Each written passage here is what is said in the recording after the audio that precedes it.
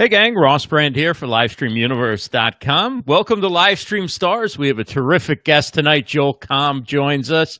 And Livestream Stars is the show where we feature talented broadcasters delivering high-quality content across livestream platforms. And our guest tonight, Joel Comm, is a popular talk show host on live video and podcast platforms. He currently hosts Joel.live Wednesdays, 3 p.m. Eastern on Facebook Live. Also hosts the Fun with Joel Comm podcast. And when is it not fun to have Joel Comm on the air? He also runs the Live Video Marketing Mastermind Facebook group.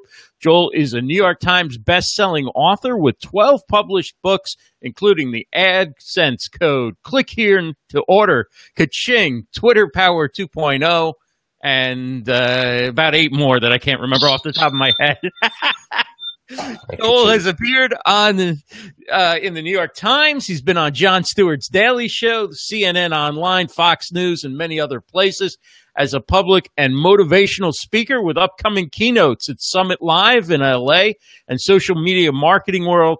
Joel speaks on a variety of business and entrepreneurial topics. He presents a step-by-step playbook on how to use social media as a leveraging tool to expand the reach of your brand, increase your customer base, and create fierce brand loyalty for your business. And, of course, you can find Joel online at Joel Comm, C-O-M-M, and at joelcomm.com. And don't put the second M on the second com. No, do not. That sounds like something I would have written, Ross. It does. It sounds awfully familiar. By the way, it's 13 books now. 13 books. What, the latest? The latest is the easiest book that I've ever written. My publisher came to me, David Hancock at Morgan James, and said, we think that your Do Good Stuff brand, which I own the registered trademark for the little Do Good Stuff guy that we put on T-shirts, would make for a great book. And I said, man, I don't have time to write another book. He says, no, you don't understand. This is the book right here. And this is actually a cooperative effort because whoever gets the book can write it with me. It's a journal. It's the Do Good Stuff journal. All I had to write was what's right here on the back, and the rest of it is cooperative. So I said, can I officially say I've now written 13 books? He said, absolutely. It's your book, isn't it? So there you go. Oh, my. I guess when you have written bestsellers and stuff, then you sometimes get an opportunity to just put your name on something and not actually have to go through the burdens and the pains of writing a book. Words are hard. Words are hard. You know, I have a shortage of them. I use them all up when I speak, and there's nothing left for writing. Before we get into talking about live video and social platforms and some of the other things you're working on, I wanted to ask you, for people who haven't written a published book and, gotten the hardbound or paper-bound edition and all that, which now seems to almost be like having a business card or a resume, right? Not talking about having 12 in a New York Times bestseller, but even having one book published is quite an accomplishment and seems to be like really important if you want to do speaking or be a public personality or anything. How would you recommend someone who kind of has the urge and has some ideas go about not just writing the book, but making a pitch so that they can get that book published by, a publishing company, or do they self-publish? How would you suggest aspiring authors get started? Well, really, really great question, and I'll tell you why it's so timely. First of all, I concur with you completely that I believe and have for about 10 years now that that writing a book is the single greatest thing that you can do to enhance your credibility and your reputation and your position in the marketplace.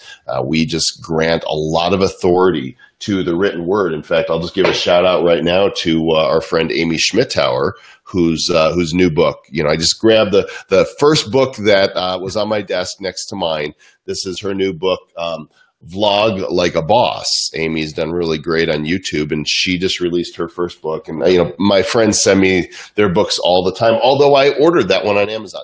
And what this does is it takes Amy's existing credibility as a YouTuber, and it kicks it up a notch because there's something about a book. There's something about words on a page that we grant more authority to. You know, most of us were brought up being read to, hopefully, by our parents or teachers or sibling or grandparent. You know, when we were younger, we went to the library. You know what a library is? Those places where you go and see books. You know, we'd go to the bookstores, and there is something about the authority that comes in a book. Well, that authority still carries over today. And I believe that, for example, the book becomes a message, but it's a vehicle more than anything. It is not an end in itself. And I'm primarily talking about those of us who are writing nonfiction books, right? Fiction, totally different.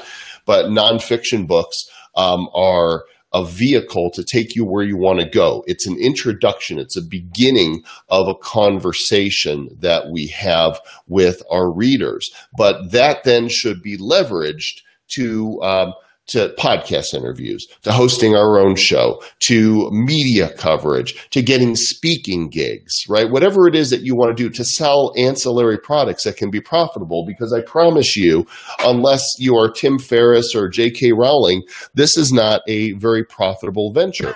You know, for a book that costs probably, I want to say $15, I'm just guessing, you know, if you go through a publishing house and you end up with $1 a book, you got to sell a lot of books to be highly profitable. But so it's all about what comes as a result of that book, which is one reason I keep writing them. The other is because I love dabbling in so many different fields. So that goes to your premise. The question you had about how do you go about doing it is a huge question. And one of the reasons it's so timely is because a couple of years ago, I did a book camp with one of my friends who is the publisher at Morgan James Publishing. I've done 6 of my 13 books through Morgan James Publishing.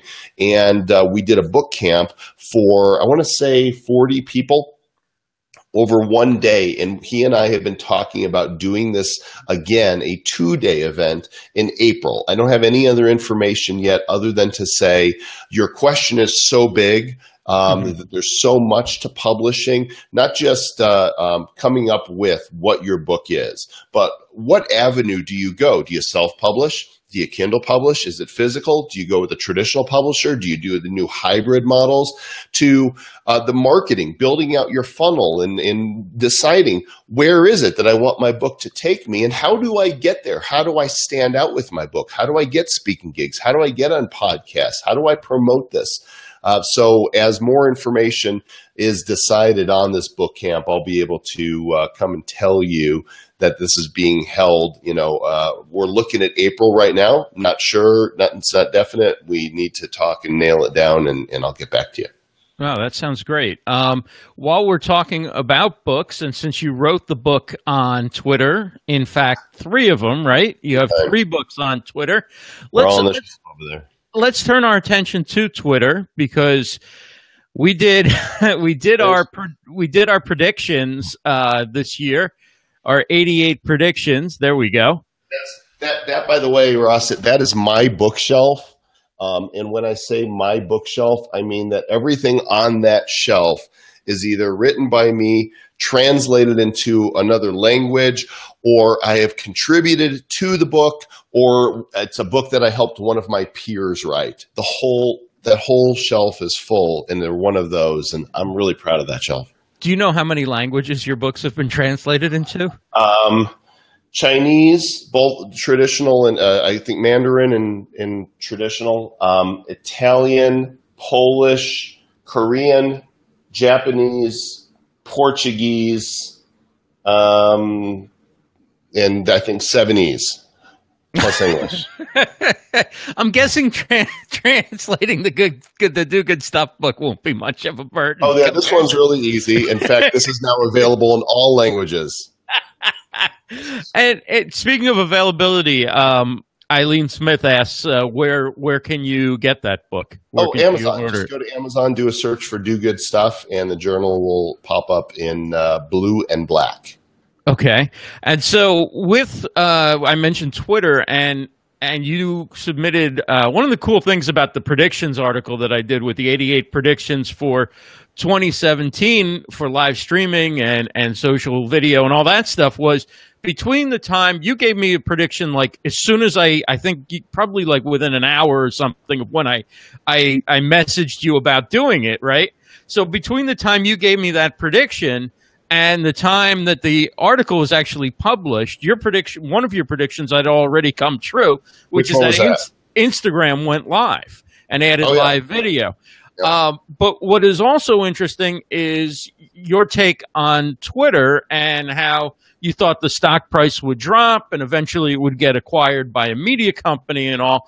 And you also, I believe, if not here, somewhere else where I saw you did a prediction, I forget now, you rolled into Periscope was going to go away and it was just going to be Twitter live. And talk about how, you know, what's in the news today kind of relates to where you see things going with Twitter.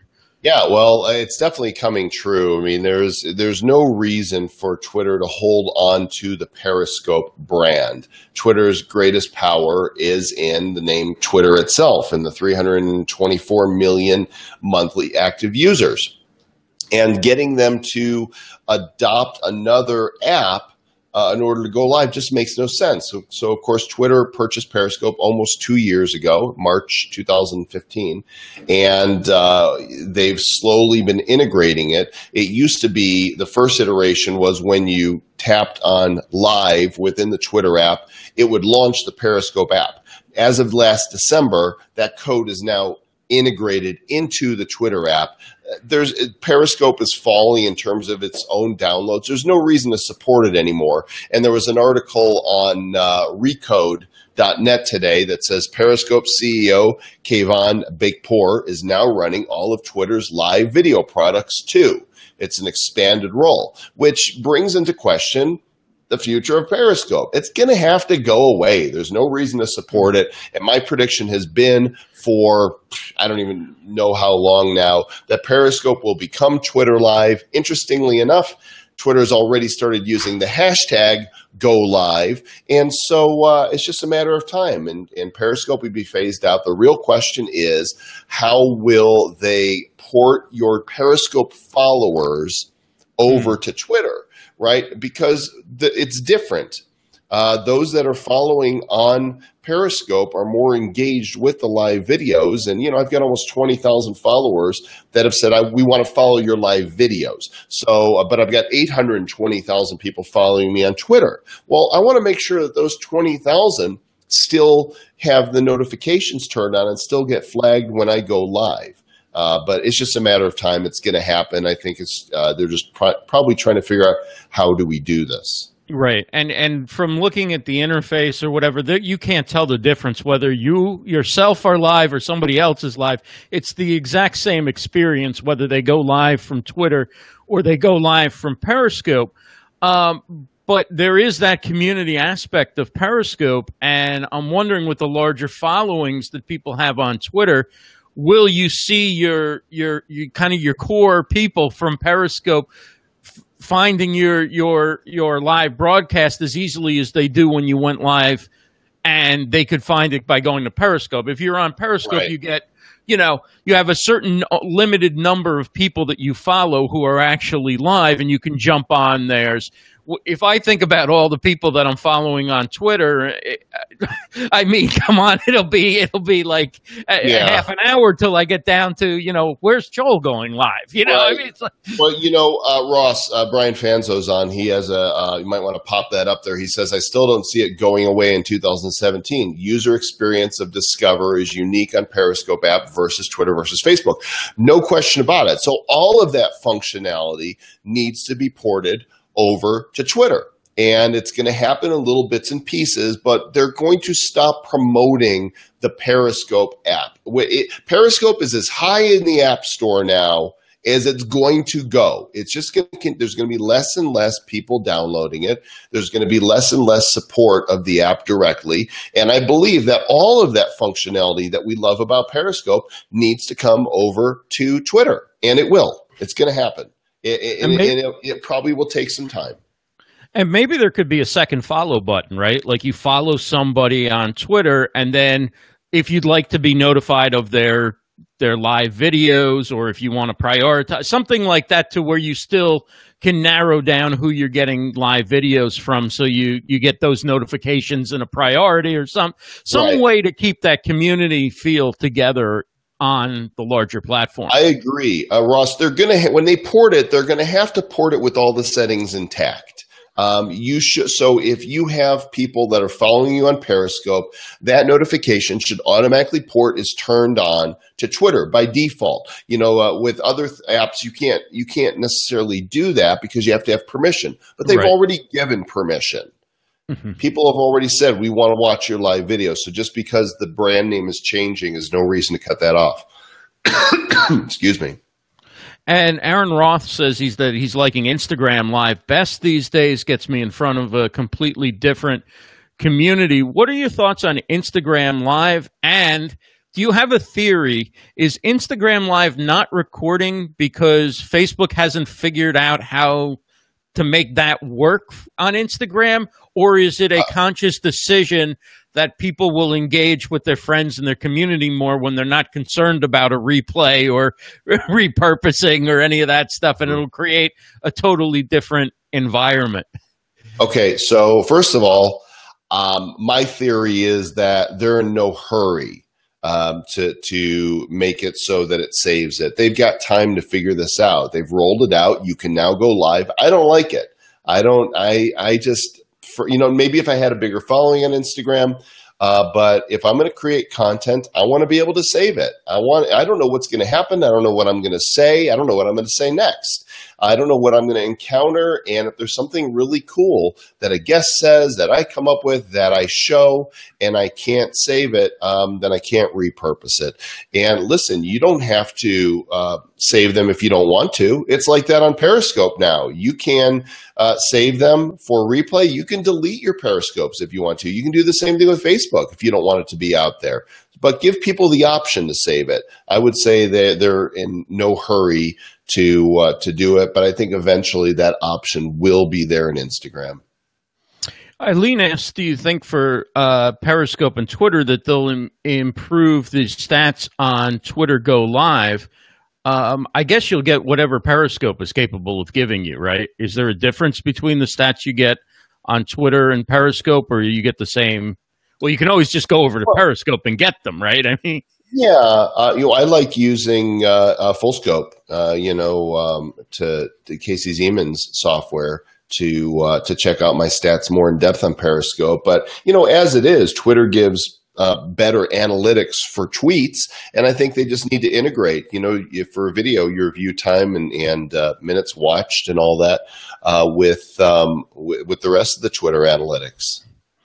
And they will. All that's going to happen. This is not rocket science. This is as plain as the nose on your face. It will happen. Periscope will go away. All of Twitter, all the live functionality that we now experience that's worth keeping will be in Twitter, in one app, in one place, on one site. And hopefully, if they're smart, they'll find a better way to integrate it and promote good videos. Rachel Moore says, give us analytics. Yes. We want analytics. Analytics are a protest sign. We want analytics. That's going to be the next one that takes Hashtag, place. not my analytics. We're talking with Joel Comm here on Livestream Stars. Thanks, everyone, for joining us. If you don't mind sharing it out, please go ahead and share it to your community, and let's get more people here for Joel and get more questions for Joel.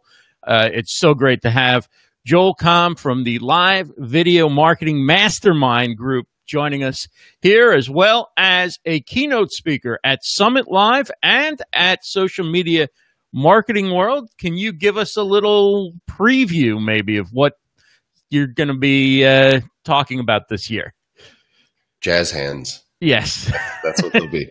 Actually, the Summit Live is in February 22nd through 24th at the Biltmore Hotel in Los Angeles. And if you don't have your ticket yet, get one. What are you waiting for? I'm opening up the convention, and it's going to be about the future of live video. So I want to give a quick overview of where we've been in a State of the Union, where we are, and then to talk about where I see this all headed. And it's going to be super fun. I've got some ideas. I'm one of those that I don't put my presentations together until a few days before. I have a creative burst of energy where everything just comes together. So even I do not know exactly what I'm going to say, but I'll say something.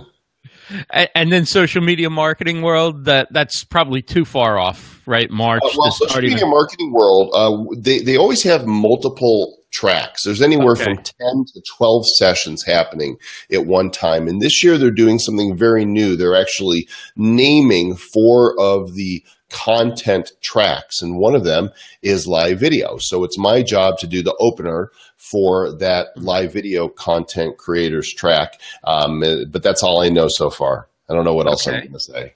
And any advice, any thoughts for those of us who are new to speaking at live streaming social media conferences about how to go about giving your speech or engaging with an audience at one of these conferences? What do you think are a few key points that you've kind of picked up on over the years and worked for you? So we're talking about being a better speaker? Is that the question? Just this type of audience, this type of subject matter. Is there something that you feel that people really connect to? And well, look, first of all, we know anybody who's involved in this space now understands the importance of authenticity, of just being you, of not being a poser, not trying to pretend, just doing your thing. Realize that people like, know, and trust you for who you are, not for who you're trying to be. And so, when I speak, it's just, you get the same guy no matter where I am. There's no pretense, if you meet me on the street or if you meet me on stage, I'm going to be the same guy, because I've discovered that's just the easiest thing to do. You can smell fake, you can smell. Makes it easy to keep your story straight, right? It does. It really does. That means that occasionally on stage, I will put my foot in my mouth. I will insert that puppy so far in my mouth, it just goes right back into place again. You don't, just like went around the world. There it is at the end of my leg. Who knew? And just own it in the moment. And what that does is it frees you, liberates you to share what you're passionate about, to share what you know. And so, when people want to go and speak, it's the same as when they blog, when they write, when they do live streams. Don't try to be like anybody else. Just do you, the best you that you can be. And when you're doing you, the good news is you can't fail at that. You will always succeed at doing you, and focus on the thing that that you feel in your heart and know in your mind that other people aren't talking about. You have to carve out a space that's all your own. It's really easy to say, okay, here's the things that you need to know when you're doing live video, because I've read a dozen Mashable articles and Social Media Examiner articles, and this is what everybody says. But it's that one thing that you want to do that nobody else is talking about, and you're thinking to yourself, I might get laughed at, if I say that, or what if I'm wrong, about that? What if it makes me look stupid? I say, who cares? That thing that you're afraid of, I don't care what it is. Take it outside the live video world. Take it directly to whatever your niche is, and whatever that thing is that makes you different. That thing that you're afraid of, that is a clue that could be the very thing that'll set you apart, and it's the thing you should be talking about. That's why I go out on a limb with my predictions. There's nobody else out there that's predicted that Twitter's going to get acquired by a media company when their stock plummets to $10 a share. I was very specific about that. I want people to know this is what I think is going to happen. And I might be wrong about that. God knows I've been wrong a bunch of times in my life. I can count them on one hand. No, more than that. I'm wrong daily. I'm wrong every day. But I can't count them because I only track the rights. Right. I don't have any metrics for wrong. I strike out more than I hit home runs, but so did Babe Ruth. Yeah, exactly. I wanted to ask you about this question that April brought up, or comment that she made, because she mentioned she's excited about you doing a weekly show on Be Live TV, which is the platform that we are using right now. She just heard about that earlier today. And what do you have planned for us on Be Live TV? What can we expect? Yeah, so I'm a big fan of Be Live and have been since I discovered it months ago. You'll notice that I've been conducting my show, Joel.live, almost every week, except when I'm not available or I'm not feeling well or I don't feel up to it or I don't want to. But I've been doing them weekly, and typically it's been myself and my partner in crime, Dan Nickerson, but I've also had guests on, just like I have on a number of my other streams, and talking with Daniel and the team over at BeLive.tv, we think there's a really great fit for me to do a weekly show on their channel called Joel.live on BeLive. And so So my show will be moving from my Facebook personal page, where it's been, to the Be Live page. And if you're on Facebook, it's Be Live app. Facebook.com/Be Live app, I believe, or just type in Be Live and you'll see the BeLive.tv logo like it appears up here. And I'll be sharing that from that page. And I'm actually kicking it off this Wednesday, and I've got a fantastic guest. I met a guy a few years ago. His name is Andy Grignan, and Andy is one of the guys who was on the Apple team working with Steve Jobs. In fact, he was responsible for Dashboard, the little thing that popped up. And he was responsible for the original iChat, and we're talking, years ago. Well, he was one of the 10 that worked on the original iPhone OS, and he's going to be joining me Wednesday, and he's got some great stories about working at Apple and with Steve Jobs. And so I'm really thanks to the guys at BeLive.tv for believing in me, and just want to create content and great value for those who watch. And I would encourage everybody to go like that page and watch for notifications of my show. 3 p.m. Eastern this Wednesday. Yeah. 2 days from today. Show. Very nice. Right. I want to ask you real quick about Snapchat IPO coming up this week.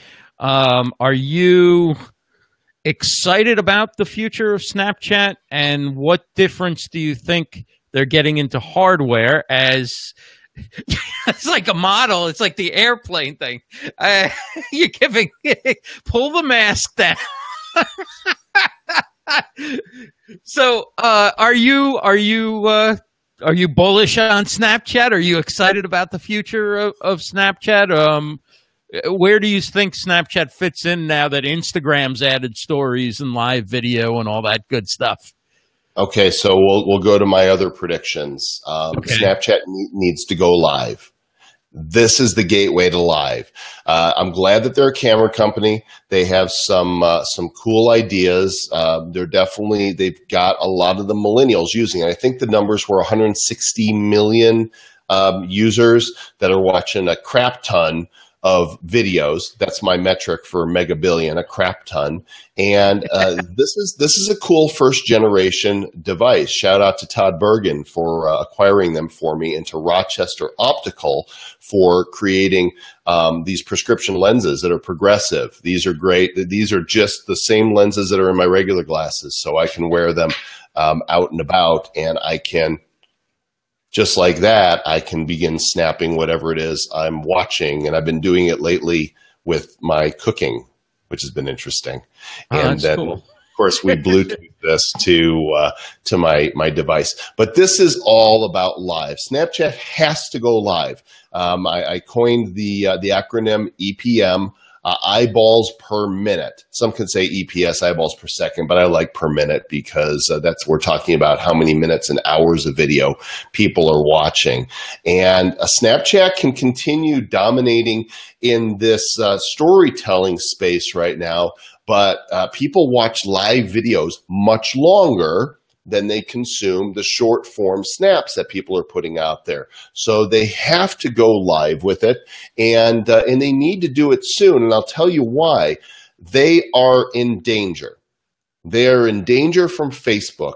Facebook Messenger now has Snapchat-like functionality where you can use all kinds of fun filters, place stickers and emojis, put text on there, and send snaps to your friends. The one thing that Facebook Messenger doesn't have yet, and this is one of my predictions, and I found out that they actually have tried it in, I think, Poland or somewhere. It's called Messenger Day, is the ability to save and make public your Facebook Messenger snaps, for lack of a better word. Now, when Facebook makes that happen, and you can take your daily story and publish it to your public Facebook feed, Snapchat is in trouble. Now, they're not going to be in trouble with their existing audience, the young kids that are using it, some of the millennials that are using it that aren't going to be on Facebook anyway, but Snapchat needs to grow. They need to pull many of our age group, right? All the other demographics over to validate this ridiculous amount of funding that they're going to be getting. And if they can't pull them from Facebook because Facebook can do it already, then they're going to be in trouble. I think they're too slow to move on this live thing, and I think that these should have been made mass available last Christmas. The cool novelty of the vending machine was fun for a couple weeks, but then, we saw scalpers selling them for ridiculous prices, and people got frustrated because they couldn't get them. I don't know if it was a production issue or if it was by design. If it was a production issue, they should have planned it better to roll out mass production, because they could have had the distribution just by selling them themselves, if not on Amazon. If it was intentional to create scarcity to bolster the IPO, I think that's going to hurt I think that could hurt the shareholders in the long run. I will not be buying stock in Snapchat, which would be a great indication that you should, because I'm horrible at picking stocks. Now, anybody who has watched your snaps can tell that you have a lot of fun on Snapchat. My question is, do you see, as an internet marketer, a social media marketer, do you see a return on the time you spend there, or is it just pure joy to hang out and kind of experience in this different setting from Twitter and Instagram and Facebook and everything? Or do you feel that you get a return on your investment in time that you put into Snapchat? So first of all, I don't snap nearly as much as I used to. It was a daily thing, and my audience was growing, and I was creating original content and doing some really interesting storytelling, and I love doing it. But here's what happens. There's other things in my life that keep me busy and that I want to do. And when I started feeling like the burden of creating content became heavy, it wasn't fun anymore. And so I don't snap nearly as much as I used to. I don't spend nearly as much energy. I'm more into the live video space. Doesn't mean I don't snap at all. Just means that, if I do a story once or twice a week, that's pretty much it. I think that the burden to create content is very, very heavy, and those that are really killing it with Snapchat, that is their primary avenue for content creation. The other problem I have with Snapchat is it is the spammiest network of all. I mean, I have not opened Snapchat in a couple days, and let's just go ahead and open it. We'll just demonstrate live. When I go to my personal snaps over, swiping to the right. Okay, there's notifications. So here we go. There are, all of these are, I don't know if you can see because of the lighting. You can kind of see they're lit up. See the red and, okay. So those are new snaps. I will bet you out of 1, 2, 3, 4, 5, 6, 7, 8 new messages that they are all spam. I will bet you they all are people who I do not know, might not even follow them, sending me a snap. Okay, this one has 199 snaps. Can you see it counting down right there? Blank snaps. Spam. Instantly, I go in and I don't even want to see them all. Block. I don't know who this person is. I can't tell you how many times I've tapped annoying. Let's go to the next one. Blank snap. Somebody just trying to get their numbers up, which are absolutely meaningless. Block. So I spend more time blocking people on Snapchat. It is the only place where it seems to be socially acceptable to send people absolutely nothing or a picture of their kids or dog when you don't even know who they are, or streaks. This insane concept that they have of, you snap me, I'll snap you, and we'll have a streak. Oh my gosh, it's insanity, and it makes it unfun. People do not know how to snap, and I find it incredibly frustrating. So the more people get on that don't know how to do it, the more frustrating Snapchat becomes for me. That's all I have to say about that. We have a question from Leslie Nance, who is a Shorty Awards Periscoper of the Year nominee. Vote for her. What is it? Vote Go To Kitchens with the number 2. Vote GoToKitchens.com to vote for Leslie. Anyway, she asked, what is your best trick to fit all the social media into your day? Do what you want to do when you want to do it. That's my philosophy for life. Do what you love what you do. Life is good, right? There's no social media is going to own me. No social media is going to dictate to me how often I need to post and what I need to say. I don't have a social media schedule. I post when I have something to say.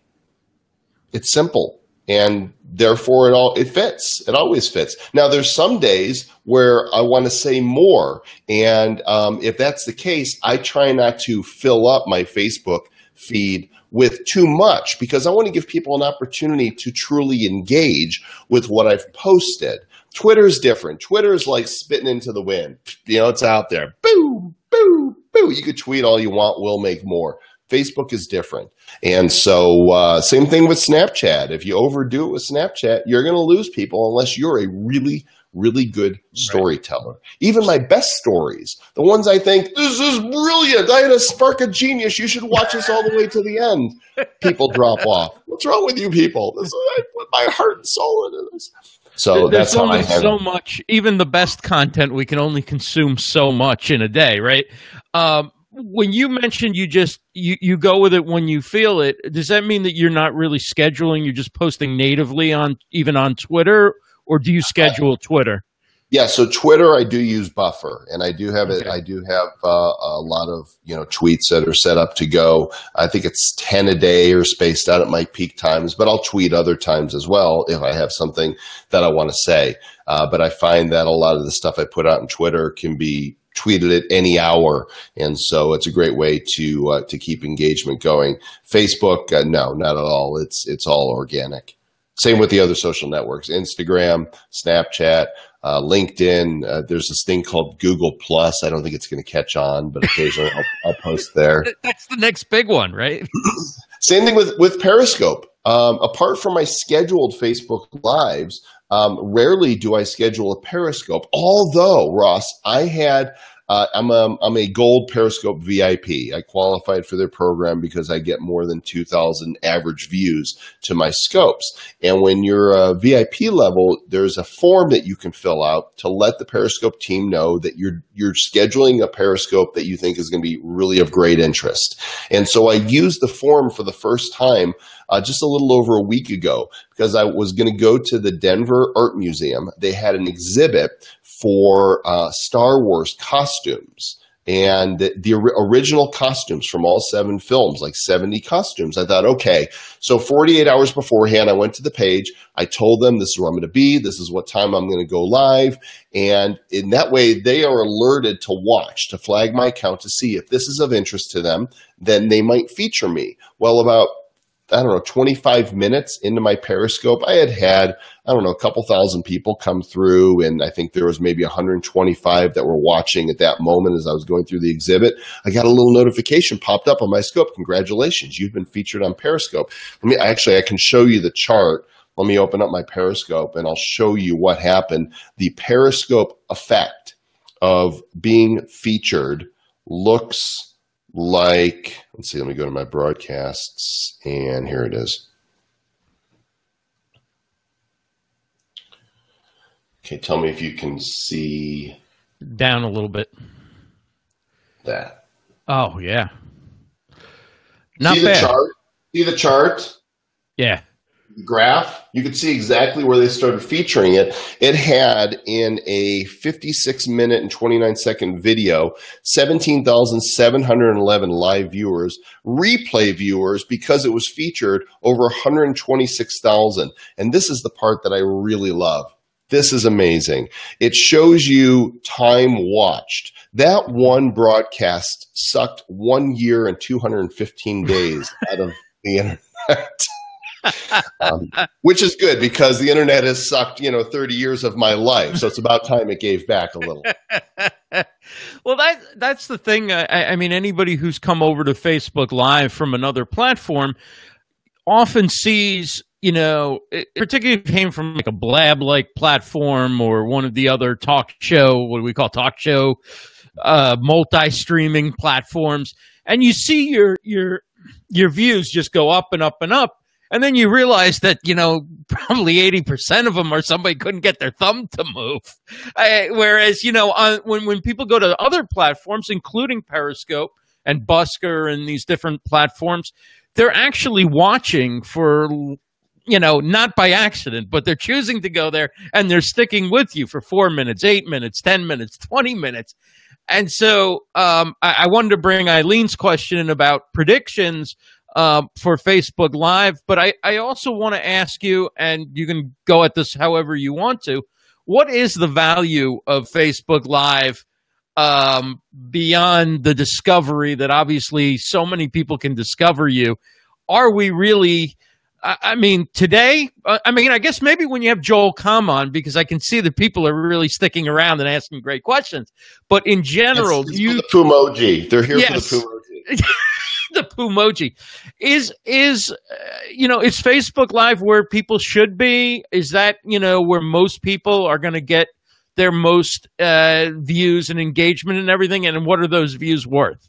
Well, first of all, I would never should on anybody about what they should do. Make sure you try the platforms and pick the one where you get the greatest engagement and have the most fun and see the greatest results. Look, I Periscope just as often as I Facebook Live. You saw that, I'm getting great results. I've built quite an audience on Twitter, and I wouldn't forsake that audience. I think they're very valuable. At the same time, my Facebook audience, you folks that are watching right now, you're people that I've built relationships with. Right. Those of you that watch Ross, every time he goes live, it's because you like, know, and trust Ross. And so, the relationships I have on Facebook, I believe they're more direct connections. It's more intimate. I see friends pop on, I see family pop on, I see, customers pop on, and sometimes there's, complete strangers that get introduced to my work. Listen, Facebook now has 1.8 billion users. That is 25% of the world's population. And if you take out the population of the world that doesn't have internet access or that isn't free to access Facebook, there's countries where it's banned and blocked. It sounds to me like the majority of the free world is on Facebook. And so it's not going away. And this is just the beginning. If we look at the technology adoption curve, that's a bell curve, it starts over here with pioneering, which is what we were doing in 2008 on Ustream.tv. Heck, it's what we were doing in 2015 and into 2016. Then it became early adopter.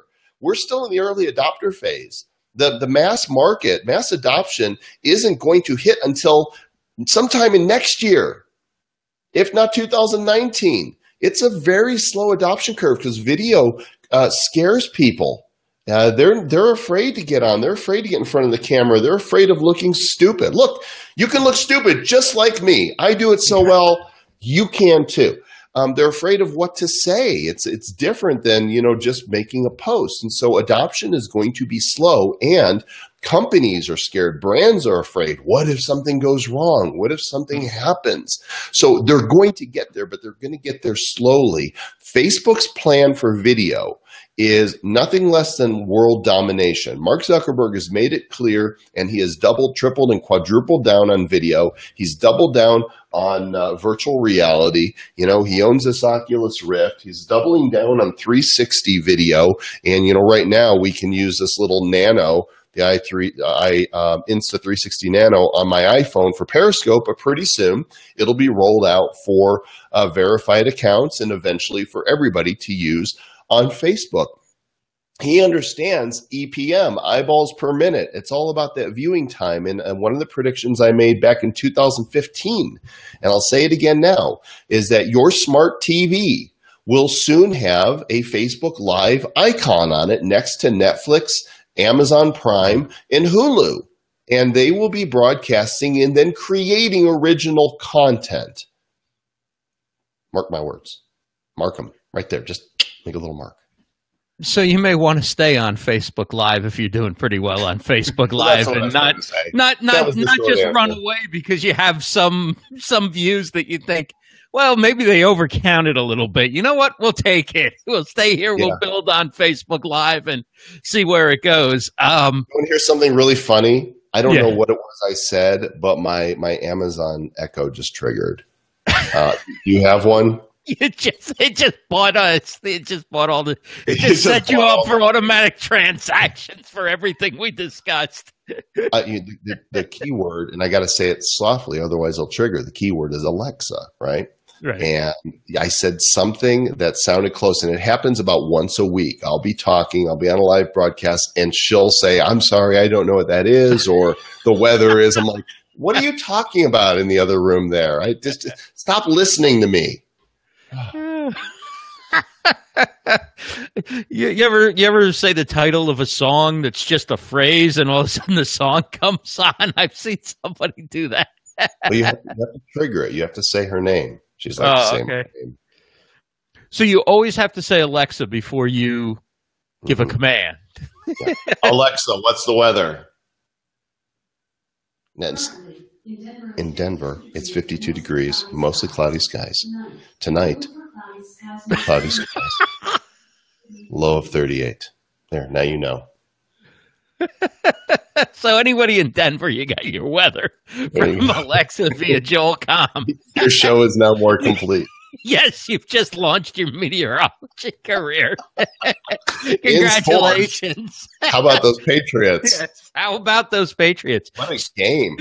I'm not a huge football fan, but I'm in Denver. Broncos won last year, and, they got eliminated a little earlier this year, as they should have, because they sucked.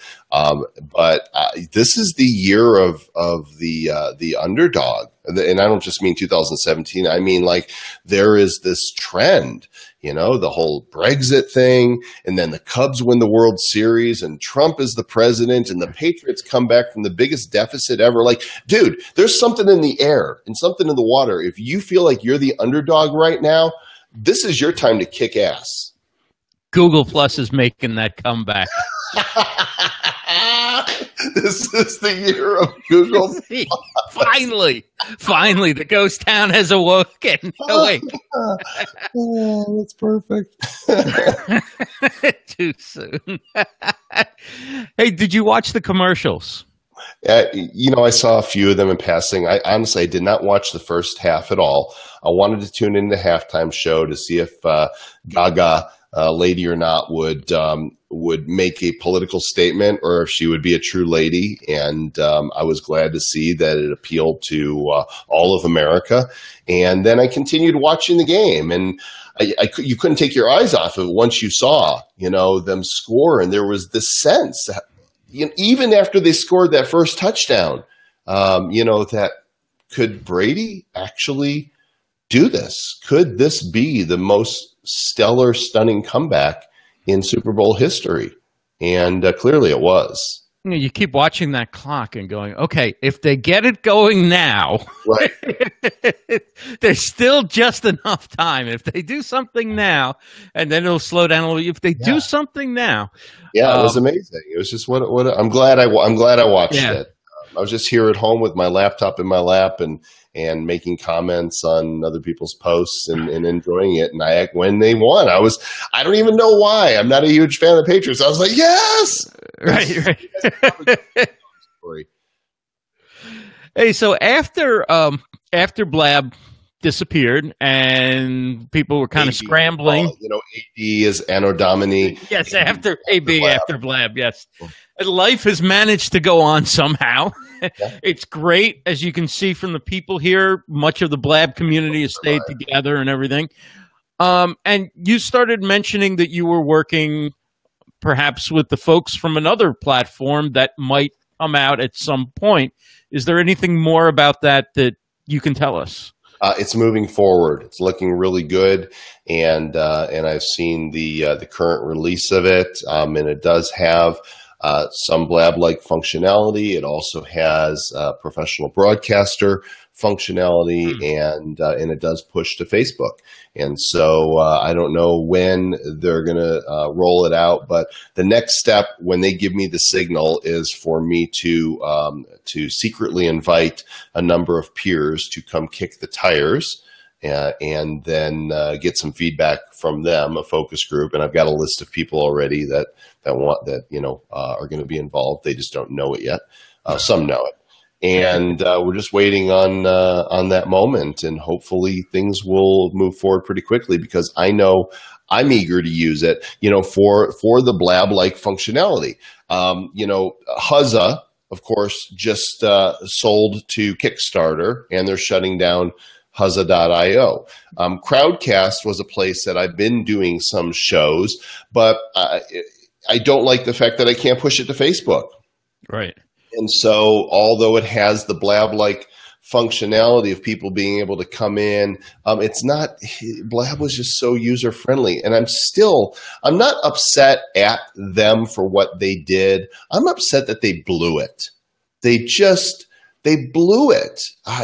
They had such a great opportunity. They didn't listen. I don't know who made the decisions. I don't know exactly why the plug was pulled, but I can promise you, if I had been in charge of that operation, we would have made it work. Right. And you look at all the other platforms that have come along that are allowed you to have multiple people on camera, right? And many of them are superior broadcasting platforms. The quality, the stability, all that stuff. They're much more nicely designed. As I said to you off the air, Crowdcast is like a luxury car, except you're driving it in the middle of nowhere, right? I mean, how do you get people to these platforms? Blab, I don't know whether it happened by accident and they didn't even know or expect what they had, but the social community thing that they built was the best that I've ever seen on any social network. They didn't know what they had. You look at everybody here that I know, and I'd say 95% of them, maybe I followed them on Twitter or something, but I didn't really know them until Blab. And, Blab we still keep saying, oh, yeah, we met on Blab. What did they do right that everybody else is having so much trouble? Even if they did it by accident, why were they able to do community? It's not rocket science. When you look at what they did, the simplicity of creating a room and allowing people to participate in the chat and say, I want to talk. Give me a seat. It made it so simple. You connected with Twitter, and then you were there. That was it. This is not rocket science. If somebody wanted to build a competitor that would do what Blab did, although there's nobody doing what Blab did right now, that's all there is to it. I don't think they knew what they had, and the proof in it is twofold. One, they kept shifting what audience they thought they were going after, and two, they refused to start monetizing what they had.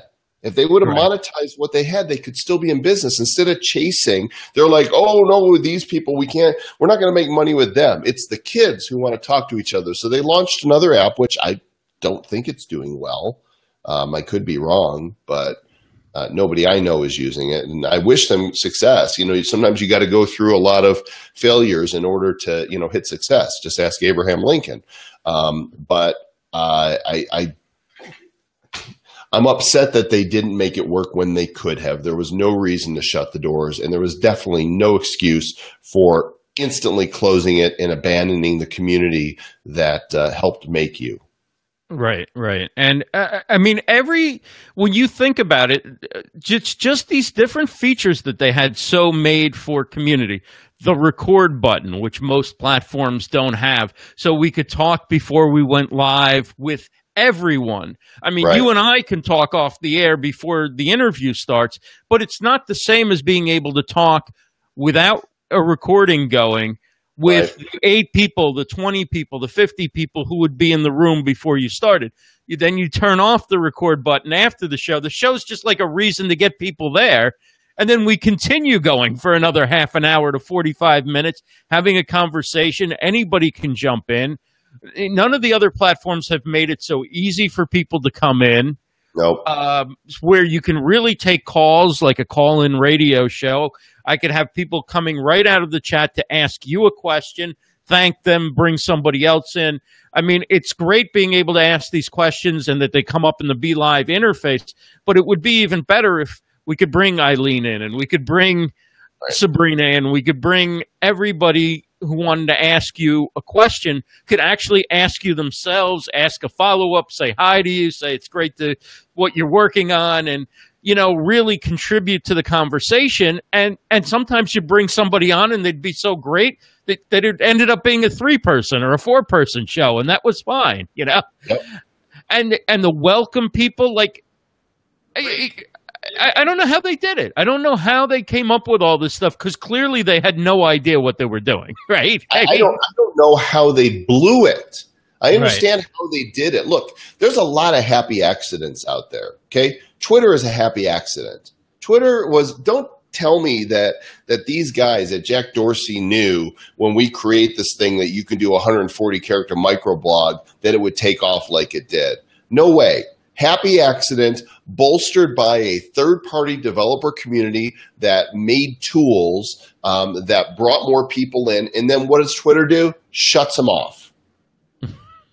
Twitter is a clown car, and they're lucky. Twitter got lucky. Something they did resonated with people, and the community built it, and then they shut off the community. Oh, sure, you can still go tweet, but they treated the community poorly, and they still do. I still feel like Jack is the wrong man for the job. This is why Twitter is not succeeding, and live video is their answer, but they need somebody in there who understands media. And I don't think it's Kayvon either. I don't think it's Kayvon. I think, Kayvon and his group of programmers that created, Periscope understand video more than Twitter did, which is why he's now in charge. But these aren't marketers. Blab was not marketers. Right. And Twitter are not marketers. And maybe they got a bunch of MBAs there, with pointy heads, but they don't know. I don't think they know what they're doing. Yeah.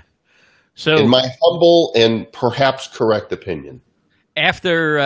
After some talk about Blab and Twitter, let's end on a positive note. What are you really excited about going forward with live video?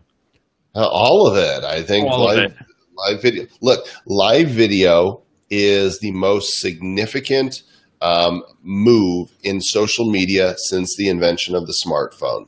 Okay, since we were able to access Twitter and Facebook apps and other social apps on our device, live video is the single easiest way for any business to cost effectively, basically no cost, have the opportunity to reach the world.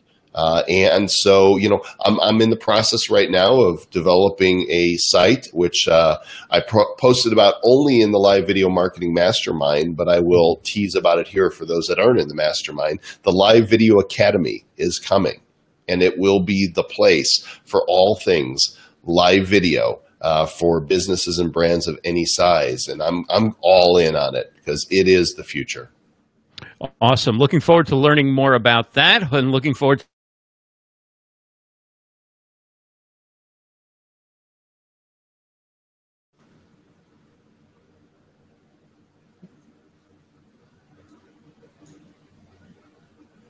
Ruh-roh. Are we back?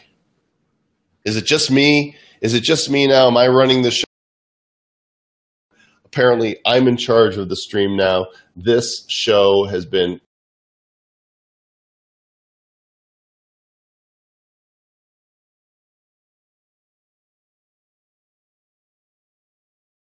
did this. I broke it, and